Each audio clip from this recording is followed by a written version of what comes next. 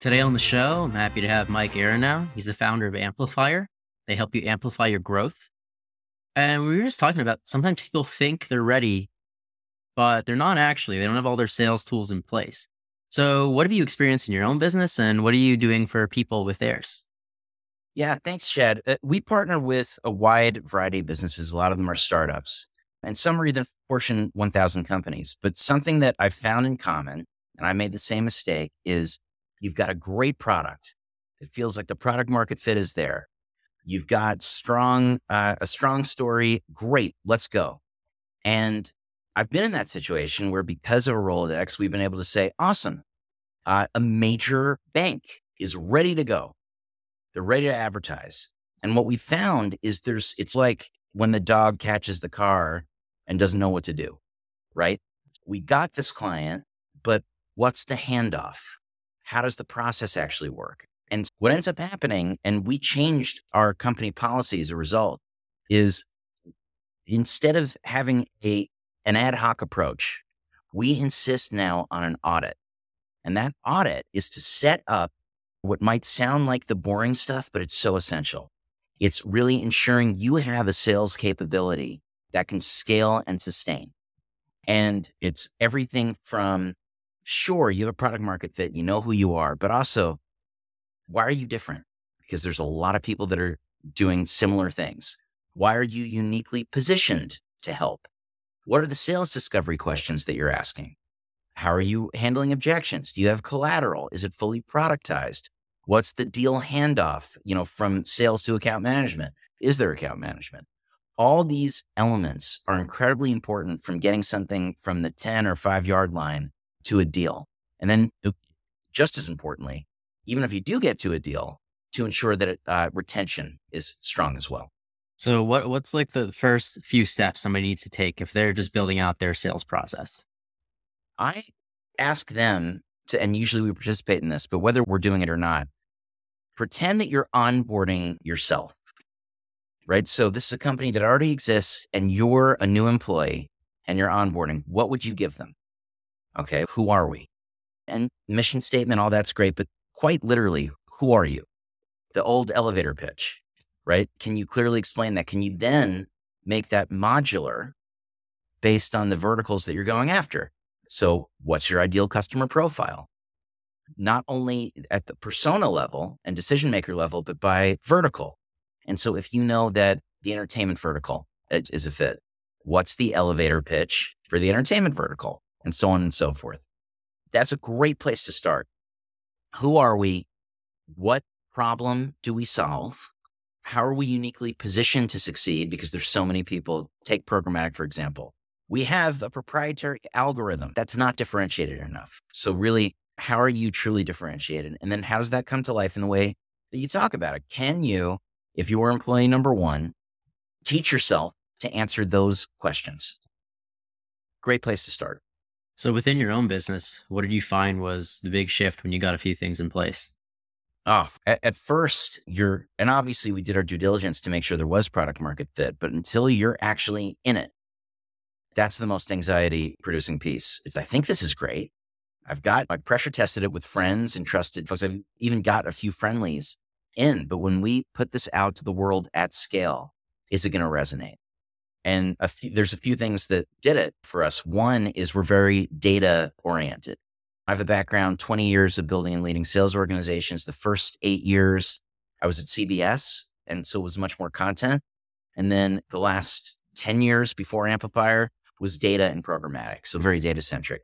And I have my co-founder is amazing at data and analytics. Our head data scientist is the former head of research for Group M, largest media buying company in the world. So you put those minds together and the art and science of sales and understanding and seeing what's resonating, along with things like how is cold outreach doing?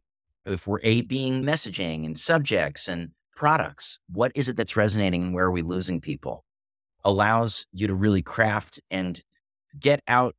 If the audit produces baseline assumptions that you're able to go into market with, and you know that it's strong enough, doing what I just explained and actually testing, learning, failing allows you to get a clear understanding of, okay, great, let's double down here. let's phase X, Y, and Z strategy out, or at least deprioritize it. And this made it so you're providing more of a custom solution based on the client you're speaking with. Always. I think one of the talk about mistakes, and I think a very common one is we, the company, need to do X, Y, and Z because it's Q3, because the board needs to see so and so, because we're under the gun. And all those are real pressures. But if they eclipse the needs of the client, it's the death spiral. Right? And then you're selling for the month that you're in. You're always playing from behind. And I would rather, and it's brutal. I think any sales leader or C-suite leader can attest to this. It's brutal, but I'd rather have 2 to 3 awful months that were spent doing nothing but planting seeds for the future and being able to say to clients, I don't believe in an artificial timeline. What makes sense for you? Rather than, oh, you got to get in now because they can sense from a mile away. That's me. I need that. If it's about what they need, the trust is earned, the long-term partnership is there. And then as bad as those 2 to 3 months are, you'll have, and I could attest to this, record-setting months that offset it in the long run. Certainly in the long run, but even within a given year. That's tough for the salesperson, isn't it? Very tough. Very tough. Look, it's tough for everybody, right? Because revenue is what feeds everybody at the organization, but it's tough for an individual contributor. And what I've always said is see the forest through the trees, as difficult as that is. It's a long career. It's a long year. And if you plant those seeds of trust where you really are prioritizing them and you're not force fitting something that doesn't work because, man, that would be great for us and we'd hit our number. You're really making sure that it's tailored to them. It just always pays off. I've really never seen somebody stick to that with the right commitment and not have it yield fruit. Doesn't mean it's easy, but if you're willing to put in that commitment, that's part of sales. So within your own business and you do this, what do you see as far as, let's say a client comes back? Could it be like 6 months, 9 months, 2 years later? Like, how does it look? After if something has gone poorly? If you've planted those seeds of trust and maybe there's... Got it. Yeah, if something's gone poorly, I was going to say you're in the penalty box for a year plus. I've been delighted over the years at how quick it can happen. Now, it doesn't mean it always will, but I always say, okay, go out, make a great impression, have them like you, trust you, and have a sense that we're putting their needs first. Good things will happen. And they'll say, oh, we're planned out for the year, or it really won't work. If you've checked those boxes, I've seen many times, within a week, within a few days, they go, you know what? Some incremental just opened up. Or if it's programmatic, you know what? Our worst performing partner, we're looking to replace them. Or actually, I was socializing this and there might be some interest where I can introduce you. I would love to tell you that happens 100% of the time. It doesn't, but it's happened enough where it is really sound advice. And then in terms of kind of an average, I think a few months is totally fair. It requires follow-up, and it requires the right kind of follow-up, low pressure follow-up where you're actually providing value as opposed to just staying on top of your inbox, want to stay on your radar. It's fine. Some people appreciate a reminder, but I would much rather do a little bit of due diligence and say, hey, I saw X, Y, and Z about your company. Congratulations. That's really cool. Let me know when it's a good time to reconnect. And also ask, even if they say we're planned out, I always say, hey, no problem. When would be a good time, to reconnect? And they'll tell you, and they'll say 3 months, 6 months, next month. Do that. Have it on whatever task management system you use. So you don't have to remember, you just put it in there and make sure that, again, you're providing some sort of value. So this is the patient approach. Yeah, it is. Look, I've seen amazing sellers do exceptionally well with the bulldozer approach. I have. It's not my approach. My instinct is that ultimately the longer standing partnerships, the higher value partnerships, truly in monetary terms, tend to perform better, especially over time. And I think having at this point, which amazes me sometimes that it's been 20 years, But having 20 years of experience and just looking back and seeing, because I've tried every technique you can imagine. And I thought, all right, sure, bulldozing has led to short-term wins. Sometimes it's led to great long-term wins. Again, there's sellers that you just can't rein them in. And they're great at what they do, and their clients still love them for it. But I think in general, the more partner-centric approach is the one that yields the most dividends. Yeah. So bulldozers versus the patient approach. And your assessment is that over the long term, the patient approach yields stronger relationships and even maybe greater revenues. Yeah, I do. And I also think one of the reasons is people say it, but it's so true. It's a small industry. I've had instances where I have done a pitch. I thought it was great. I was confused that I thought I was getting on great with the decision maker. And they were like, yeah, it's not really great. Or we're not going to do that. I get a call or an email a week, month later. Yeah, I switched jobs. And by the way, when we talked, I knew I was switching jobs. I'm actually super interested in bringing it over here. That's one scenario. Another is you worked with somebody over a long period of time, always been a great trusted partner.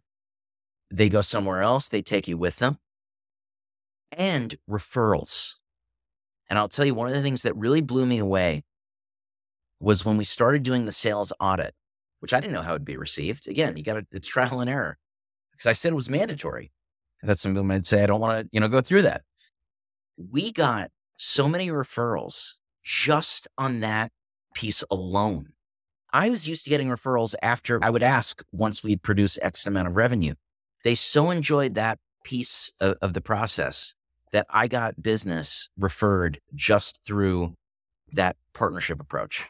Yeah, it's amazing. The audit makes a lot of sense, right? You're really finding the issues within the organization, what they need. Yeah. And providing alignment and making sure that it's not about ego and that it's just, and also recognizing they know the intricacies of their own business better than I do. Yeah. It's their baby. They understand it.